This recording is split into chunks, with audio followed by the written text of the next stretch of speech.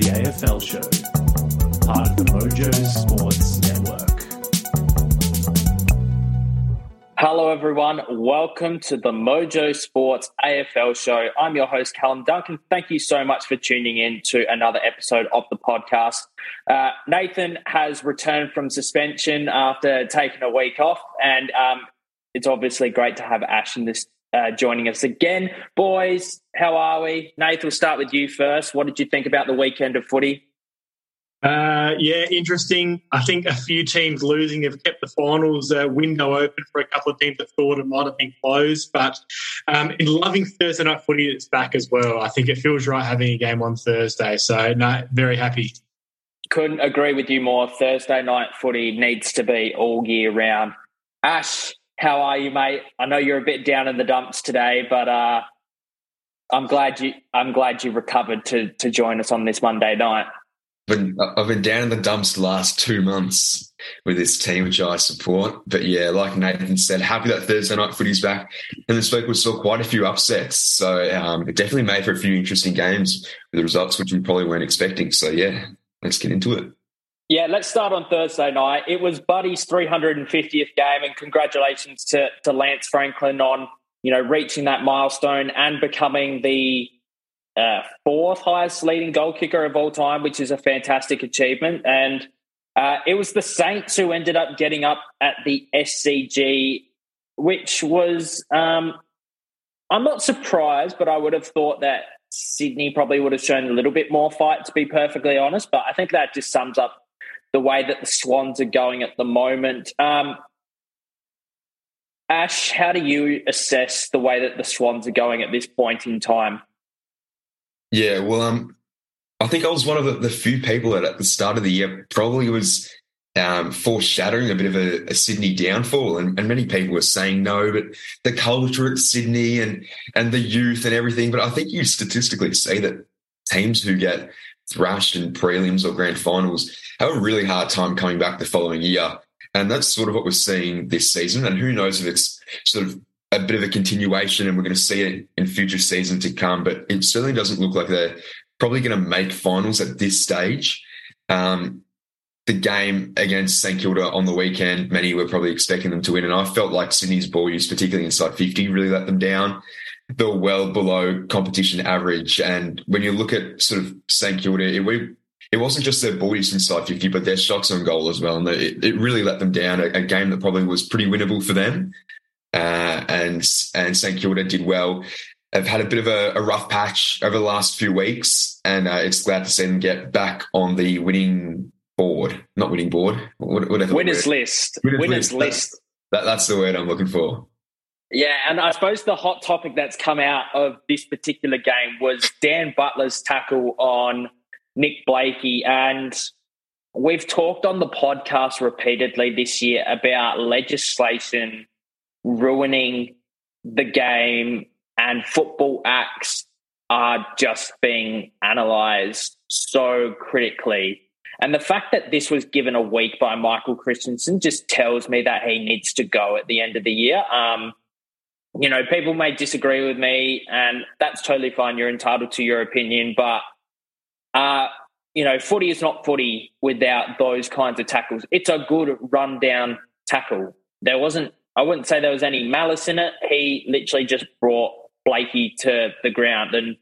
And Blakey wasn't concussed, was he, boys?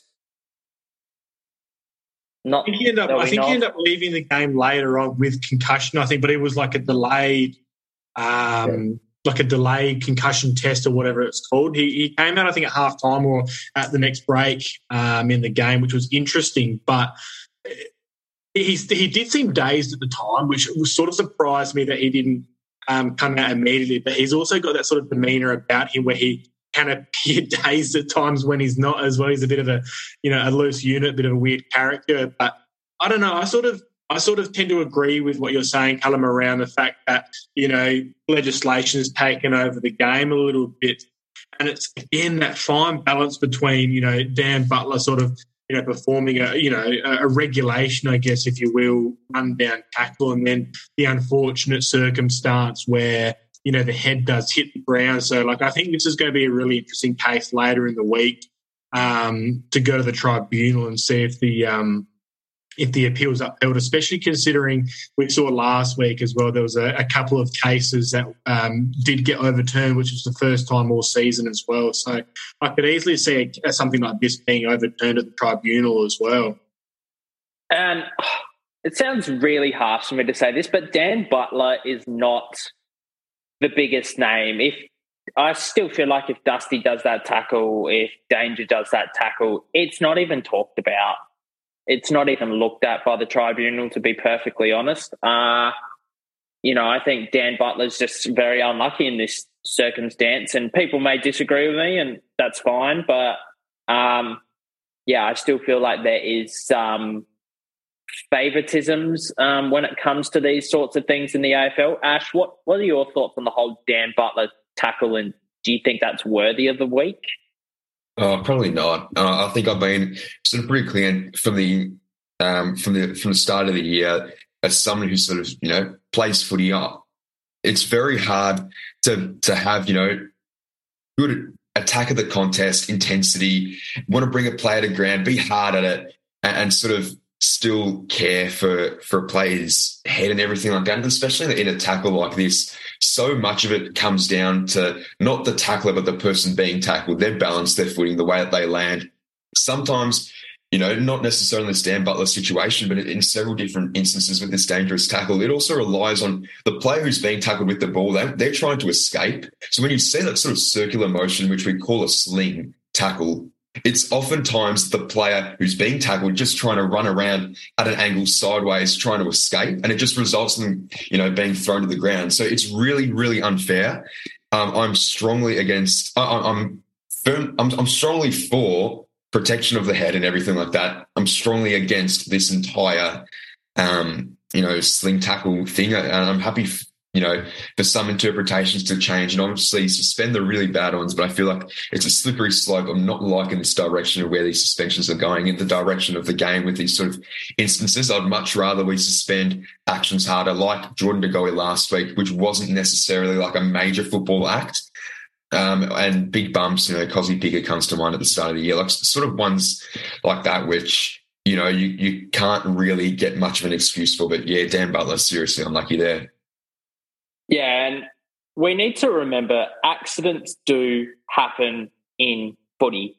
Not everything is, with intent. It's just sometimes, a millimetre either side or, all those kinds of things, and, it's all fine. So, a bit unlucky there for Butler. But the one that's being really talked about compared to the Butler one is James Sicily's tackle on Hugh McCluggage on Saturday. Oh, I don't like this one either. It's very unlucky that McCluggage gets concussed. Sicily is on the ground. He's tackling him, and McCluggage's head runs into the backside of Tyler Brockman, I think it was. Again, accidents happen in footy. The fact that this is even getting talked about as a 3-week suspension, if you compare that to De Goey, it's frankly horseshit, in my opinion. But what are your thoughts on this one in particular? Because it's an obscure incident. It's just very strange, Nathan. I'm probably going to take the other side and disagree. I think this is probably in the areas of what we saw with like a Nathan Broad sort of a dumping tackle at the start of the season, where we've got to the point now in the season as to whether we like it or not, the slinging motion and the two motions of tackling and then the dump or sling or whatever we're going to call it is what we're trying to eliminate from the game. And I think in this situation, at no time was Hugh McCluggage in control of his own movements with the way that Sicily has performed the tackle. It's the motion of his head hitting the Hawthorn player, but then also the head hitting the turf as well. And I think there's two parts in there where Sicily didn't take his duty of care in the tackle and was sort of reckless in the way that he chose to tackle, but also the fact that we saw the outcome. And again, we're not outcome-based purely, but the fact that the action is there and then the outcome was just as bad as the action. I think the game has now got to a point that whether we like this or not, actions like that have to be stamped out of the game. And for me, that's probably going to be in the range of 4 weeks. Due to the severity of the impact and the reckless nature in which he's sort of undertaken the tackle, I think. So, again, we need to move away from the fact that, this is old school footy that we love and all those sorts of things, and sort of, unfortunately, for those that are hanging on to that, move into the now, which is the fact that we have to remove this from the game. Yeah, well, the bad thing for us, I'm pretty sure all of us, if he does get suspended, it's going to significantly affect our AFL fantasy teams for the next month. So, hopefully from our point of view that he's able to get off. Well, for me, I'd like him to get off because I think it's ridiculous. But, Ash, you get the deciding vote. Does he get suspended, or should he get suspended? Or is this worthy of suspension? I'm honestly conflicted. From what you can't sit on the fence. You can't sit on the fence. From what we've seen so far this year, you would expect it to be suspended. But I think, and sorry, I haven't watched this too many times. I don't know the other Hawthorn player that was involved in the tackle because there was sort of two of them. I think it was Brockman. Just kind of came. Brockman sort of came in late, and I think McCluggage's head hits his hip, Brockman's hip, or something like that. Yeah, so I felt that Sicily probably didn't do much wrong. I felt like it was Brockman coming in that made the situation look worse than it is because it sort of created a big collision, which sort of looks from the outside that it comes from Sicily's tackle just because he was the one initiating it. But I felt like Brockman's involvement in that is more just a case of bad luck. And I haven't really, closely analysed it, but I would say not suspended. I think it's just a very unfortunate collision where it's just a group of players sort of coming together. And, I don't think there was any sort of malice with that tackle. Yeah, and the other one that's going to the tribunal tomorrow night is Ryan Mansell from Richmond with his hit on James Ace. And this is the perfect, incident to stamp out. We see what happened with DeGoey a couple of weeks ago. I'd probably be expecting a similar penalty. It's just... See, I almost feel like these ones are so much worse than the dumping tackles. If you get it wrong by a couple of centimetres, that elbow could be going into someone's cheekbone or, could be getting someone in a different position of the head that's going to change from a broken jaw to, a proper hit in the head. So, I'd probably be expecting this one to go for 3 weeks. So are we sort of in agreement with that one, or does anyone think any differently? I think it's probably similar to the Jordan DeGoey one where the impact and the hit will garner 3. And I think I would probably say Mansell in this situation is probably unfortunate because watching it at the time, I got excited. They're the sorts of hits that you want to see, but then you sort of see the replay and the fact that he made, contact with the head. It's sort of centimetres between it being a great footy hit and a 3 or 4 week suspension. So as much as it sucks, a suspension's coming, but, it would have been nice if it was shoulder to shoulder like we'd hoped and it was just a great hit in the game of footy, I guess. And Ash, similar thoughts? Yeah, I feel like in terms of probably impact, it wasn't as bad as some other stuff we've seen, like the Sicily tackling and whatever. But I feel like in terms of non-football acts, that's the type of stuff you want to probably be rubbing out. So, I feel like it deserves a decent suspension. All right, moving on, gentlemen. What a day, the King's birthday. Now it's the King's birthday, not Queen's birthday. The King's birthday, it's just one of the best days in footy. Ash, you were actually at the MCG today, even though you were working. But, you still got to be there in the atmosphere and I remember going to a Queen's birthday game, 2017, and Jack Watts, when he played for Melbourne, kicked a running goal along the wing of the MCG for Melbourne to get up by 4 points in that game. And that was only when the big freeze was sort of just beginning, but it just gets bigger and better. And it's just a great afternoon to sit down and, watch the people go down the slide. Seeing Danaher is just such an inspiration. And if you haven't gone out and bought your beanies, your big freeze beanies, make sure you go and do that. It's a great cause. And it was a good game of footy as well. Melbourne were very wasteful in front of goals, I would say, but it was a tight contest. The pressure was immense, and it was just like a finals type game of footy. So I'm expecting that these two are going to be there at the pointy end of the year, whether they meet in a prelim or whether they meet in a grand final, who knows, but I'm expecting both these sides, and it was a good preview of what's to come. Ash, what were your thoughts being at the G on the game itself, and what do you think about the big freeze as a whole and how the concept's getting bigger and better every year?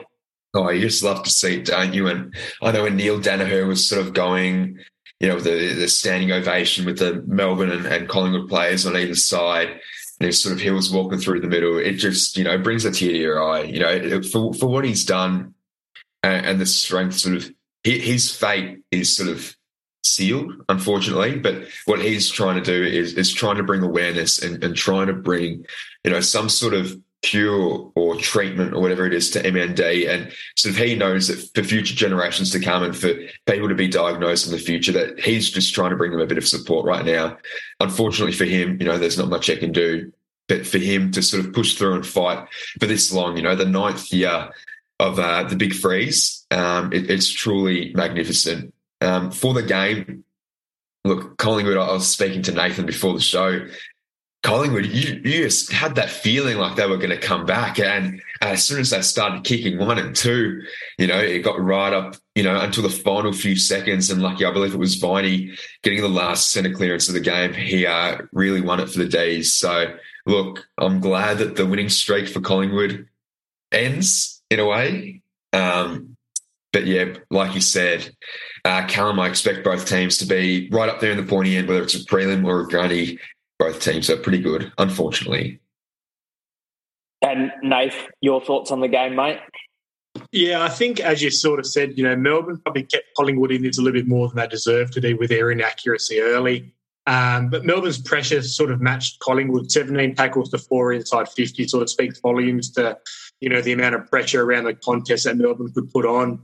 I think probably one of the other upsides to this as well is that it sort of somewhat keeps Melbourne in touch with the top two. Sort of Collingwood and Port Adelaide sort of unassumingly have sort of broken away from the pack and isolated themselves at the top of the ladder. So it's still a 2-game gap between the top two and Melbourne in third. But it sort of just keeps that window a little bit open for another team to slide into that second spot. But, if this is anything to go by, this is going to be a cracking matchup come September. And Collingwood still with multiple key players to come in as well. I think they're going to continue to go from strength to strength. So every team has to lose a game or two along the way, and it's probably not a bad one for Collingwood to lose going into a bye anyway, I think, and hopefully players to come back afterwards as well.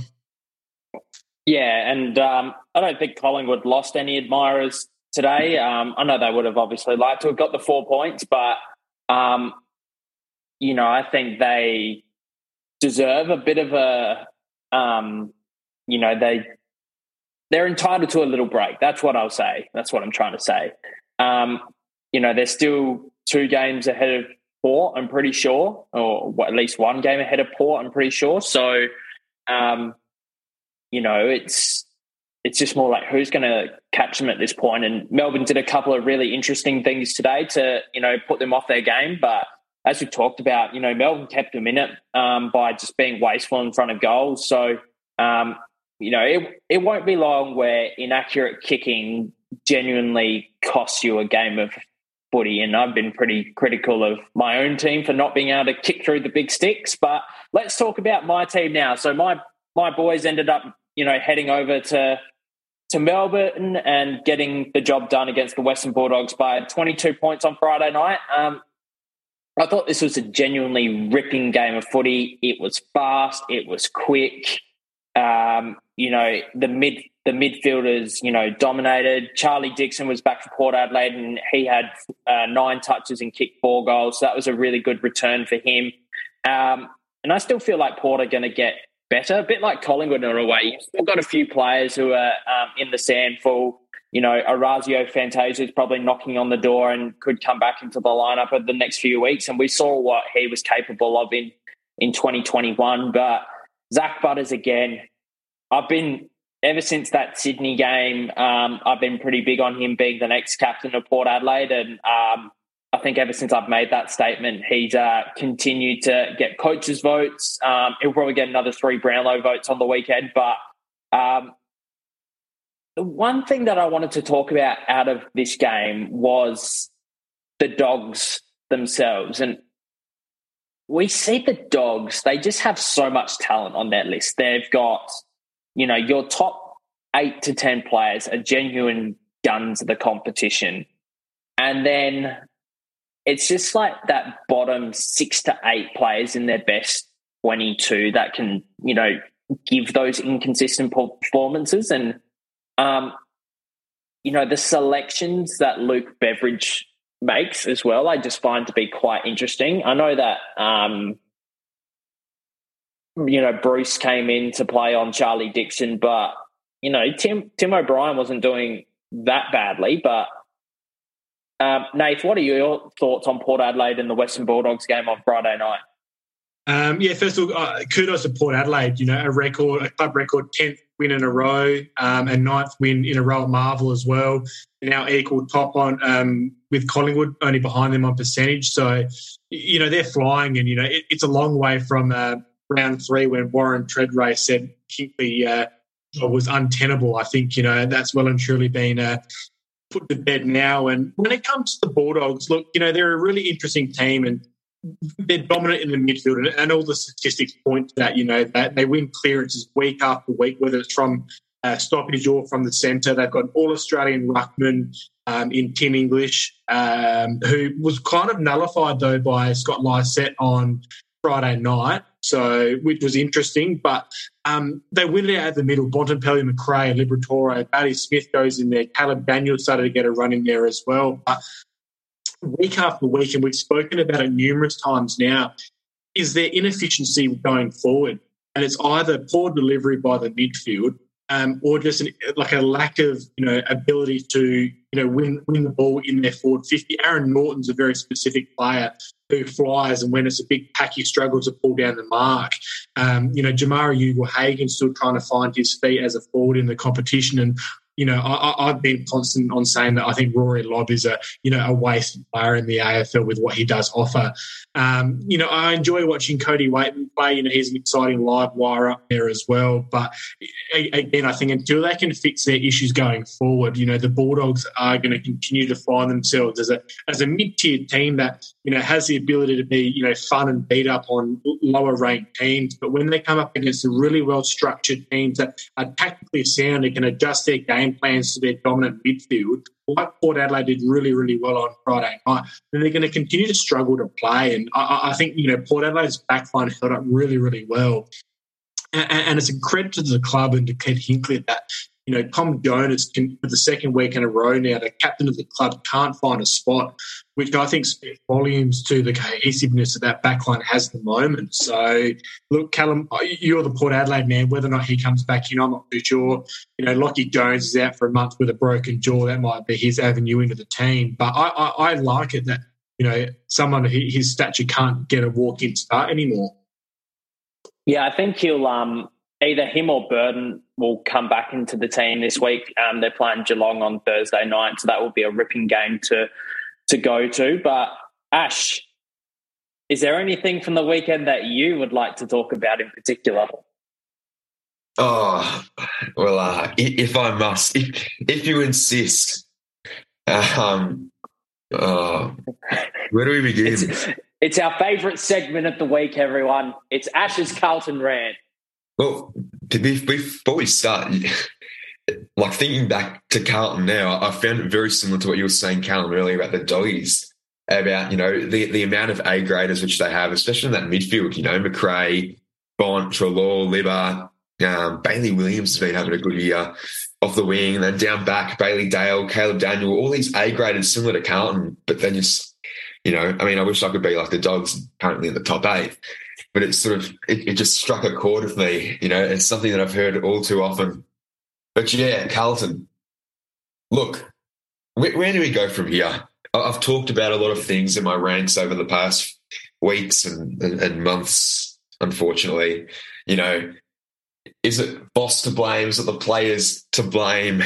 And to be honest, no one really knows. But one thing that sort of seemed pretty different to me yesterday was how in control yet how not in control I felt as a Carlton fan of this game, and for the people saying to sack Voss, I look at the scoreline and I ask myself and ask everyone, is it Voss to blame for us kicking 16 behinds?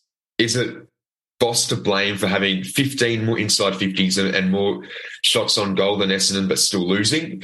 Or is it the fact that our players are brain dead, crumble under pressure and have the skills of an under-12 side? And then I'll look at the midfield, which has been a big talking point so far this year. But we matched Essendon in clearances and contested possession. So how are we going to spin that one onto Voss to blame him? Or is it the fact that out of the 11 players on the ground with the highest disposal efficiency, 9 out of the 11 were Essendon players? How can you blame Voss for that? Or the fact that the 10 players on the ground with the worst disposal efficiency, 7 out of the 10 of them are Carlton players? And what about the fact where 7 out of the 8 players for most tackles on the ground were all Essendon? And is Voss to blame for 14 of Carlton's players laying 1 tackle or less, and 8 of Carlton's players not even laying a single tackle in that game? So it leads me to question, aside from the fact that sacking another coach would absolutely kill this playing group right now, some of these players would be on their 4th and 5th coaches, in just a few years. And aside from the fact as well that not a single coach right now would actually want the head job at Carlton, knowing that they'll be sacked in another 2 years anyway, how much blame can you actually place on Voss? And once again, I'm left with more questions than answers. Are the players at fault? Is it the coaches at fault? And where to from here? I honestly don't know. And luckily, I'm not in charge of this football club because, geez, there are a lot of problems there right now. Yeah. How long did you spend writing that?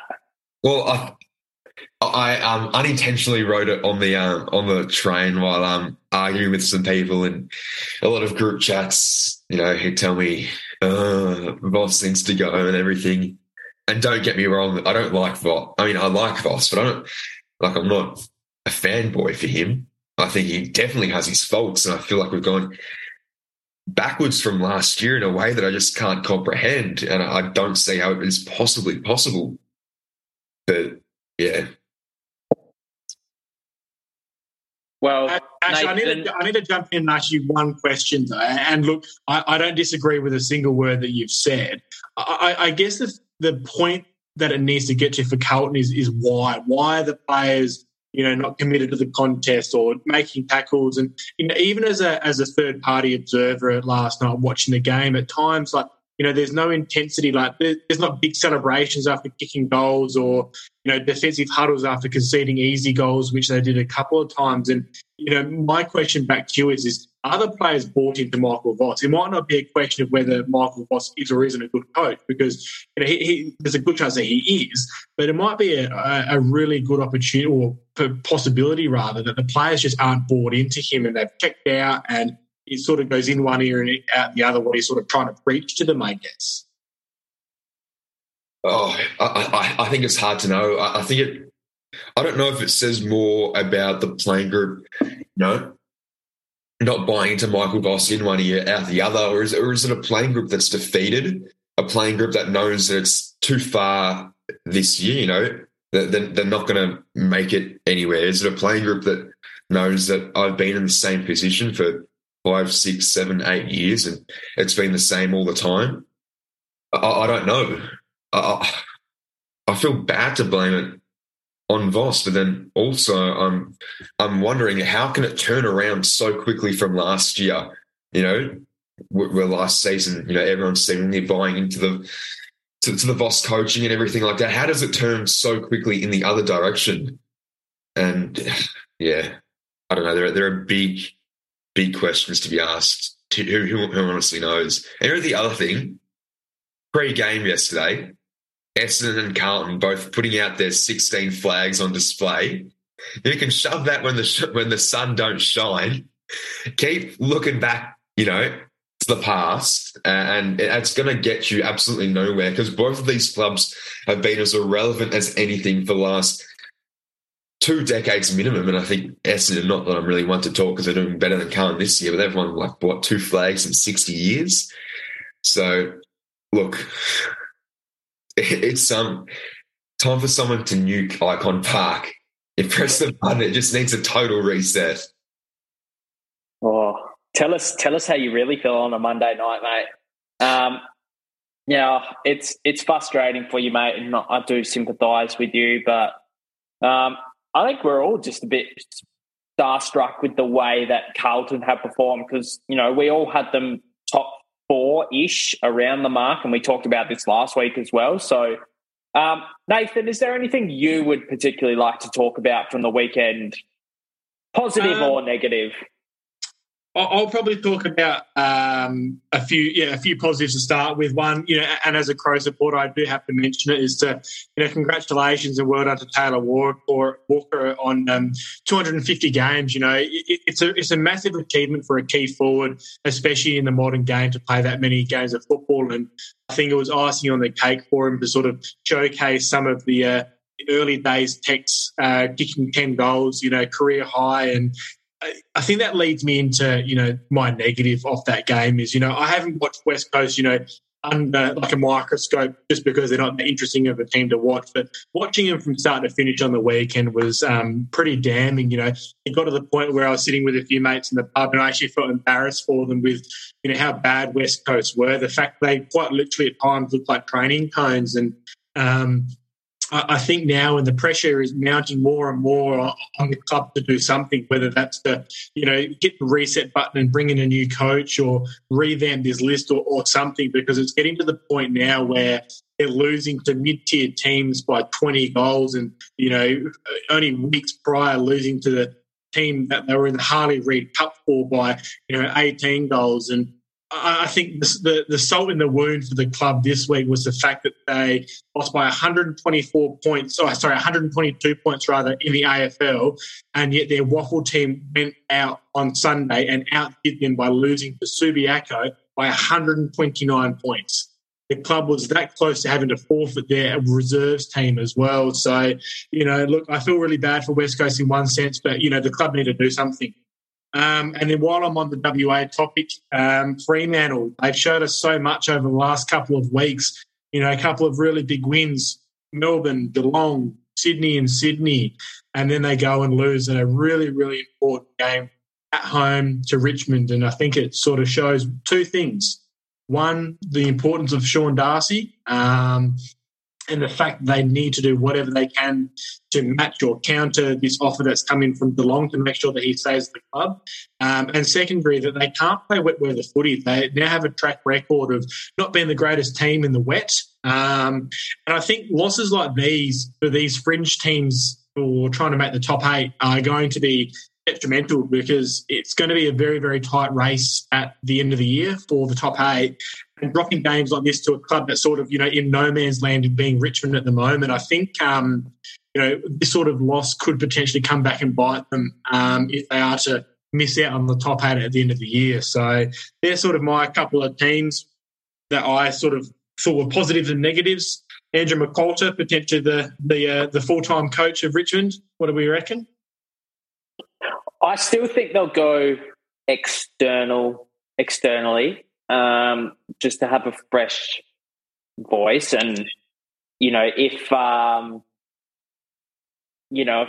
Ken Hinkley doesn't get signed by Port Adelaide, I'd be 100% expecting Richmond to give him a call. So, nothing against Andrew McGualter personally, but I think they'll probably want a fresh external voice. You've got guys like Adam Uze in the wings, just waiting to coach a senior team. And who knows, someone could pop up off the market very unexpected. So, McGualter's certainly put his hat into the ring, with a really gutsy win over GWS last week and travelling over to Perth as well. So, I'm still bullish about the Tigers. I know that they're probably a few games out. I'm pretty sure they're still a couple games out. But if they get some key players back, and Tom Lynch is the big one. I had him as my Coleman medalist at the start of the year, and I said if he plays every game, he wins the Coleman by a country mile. He's just such an important cog for that team. Samson Ryan's doing an admirable job for the Tigers, but Fremantle definitely missed an opportunity there, and West Coast. I'm honestly sick of talking about West Coast. Forget North Melbourne being shit. Like, West Coast have just taken this to a completely new level. It's just West Coast are playing the bye, I think, this week. So let's see if they can get up in that thrilling contest. They used to do all these ridiculous videos like 10 years ago when it was like Gold Coast and Port Adelaide versus the bye as a bit of a comedy skit. So maybe something like that. Boys, let's move into AFL fantasy. It was a very, I'm not going to lie, I stitched myself up, and I've told the boys about this in the group chat, but I forgot there was a Thursday night game because I was engrossed in the World Test Championship final. And I got 1886, and I had Rowan Marshall and Jack Sinclair on my bench, which cost me 235 odd points or something like that. So that was a bit of a brain fade from me, but George Wardlord, he is a seriously impressive young man with a 97. He's already shot up to 450K.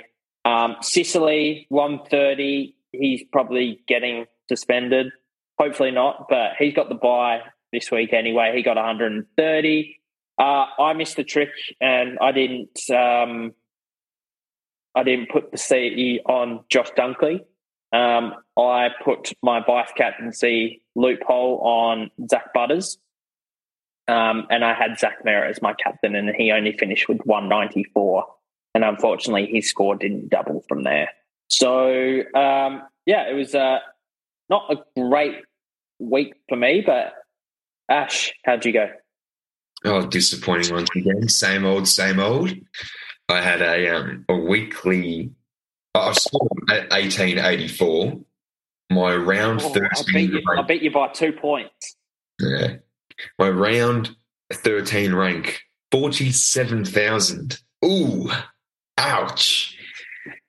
Look, I have no clue what my trade's going to be for this week. I haven't even bothered looking at that because I just cannot be bothered. It seems like every single player except for like Laird, maybe Sarong, but even he underperformed. Every single player probably except for Laird underperformed this week. Marshall was decent. Taranto, who was my captain.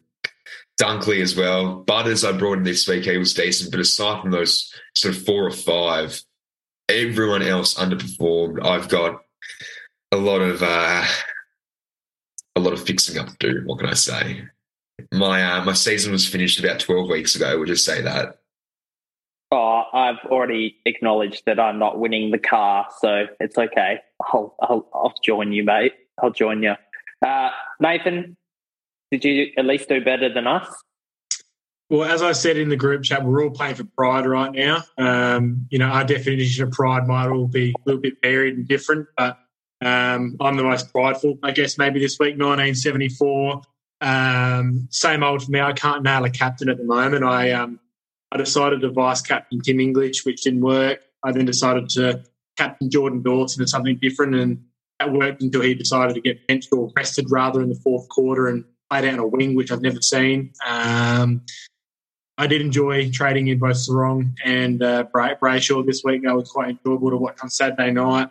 And much like you guys, I probably haven't thought a whole lot about what I'm going to do trade-wise this week. It's probably dependent on the teams, but I don't think it really matters what I do. I'm not winning a car. I'm not winning a hat. So it's all really irrelevant at this stage for the three of us, I would have thought.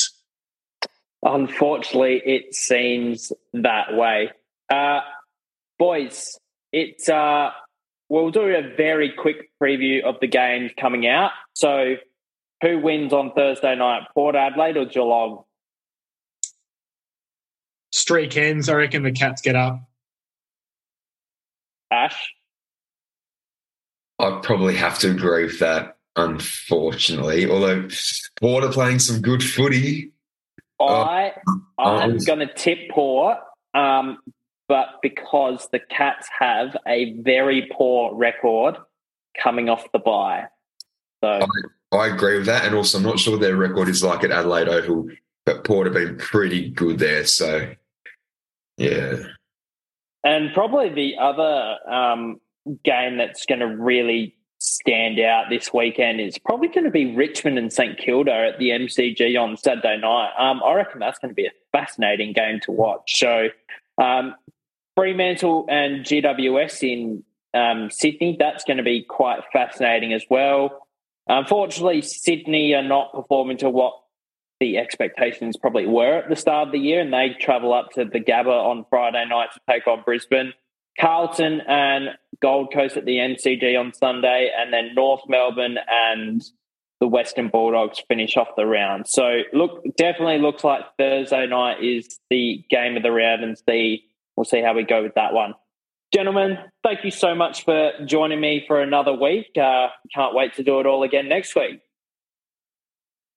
Pleasure as always, gentlemen. Yeah, thanks. Thanks to those of you who are tuning in at home. Make sure that you go and follow the Mojo Sports AFL Instagram page, as well as listening to some of our other shows on the network. Thanks so much for tuning in. We'll see you on next week's episode. Cheers.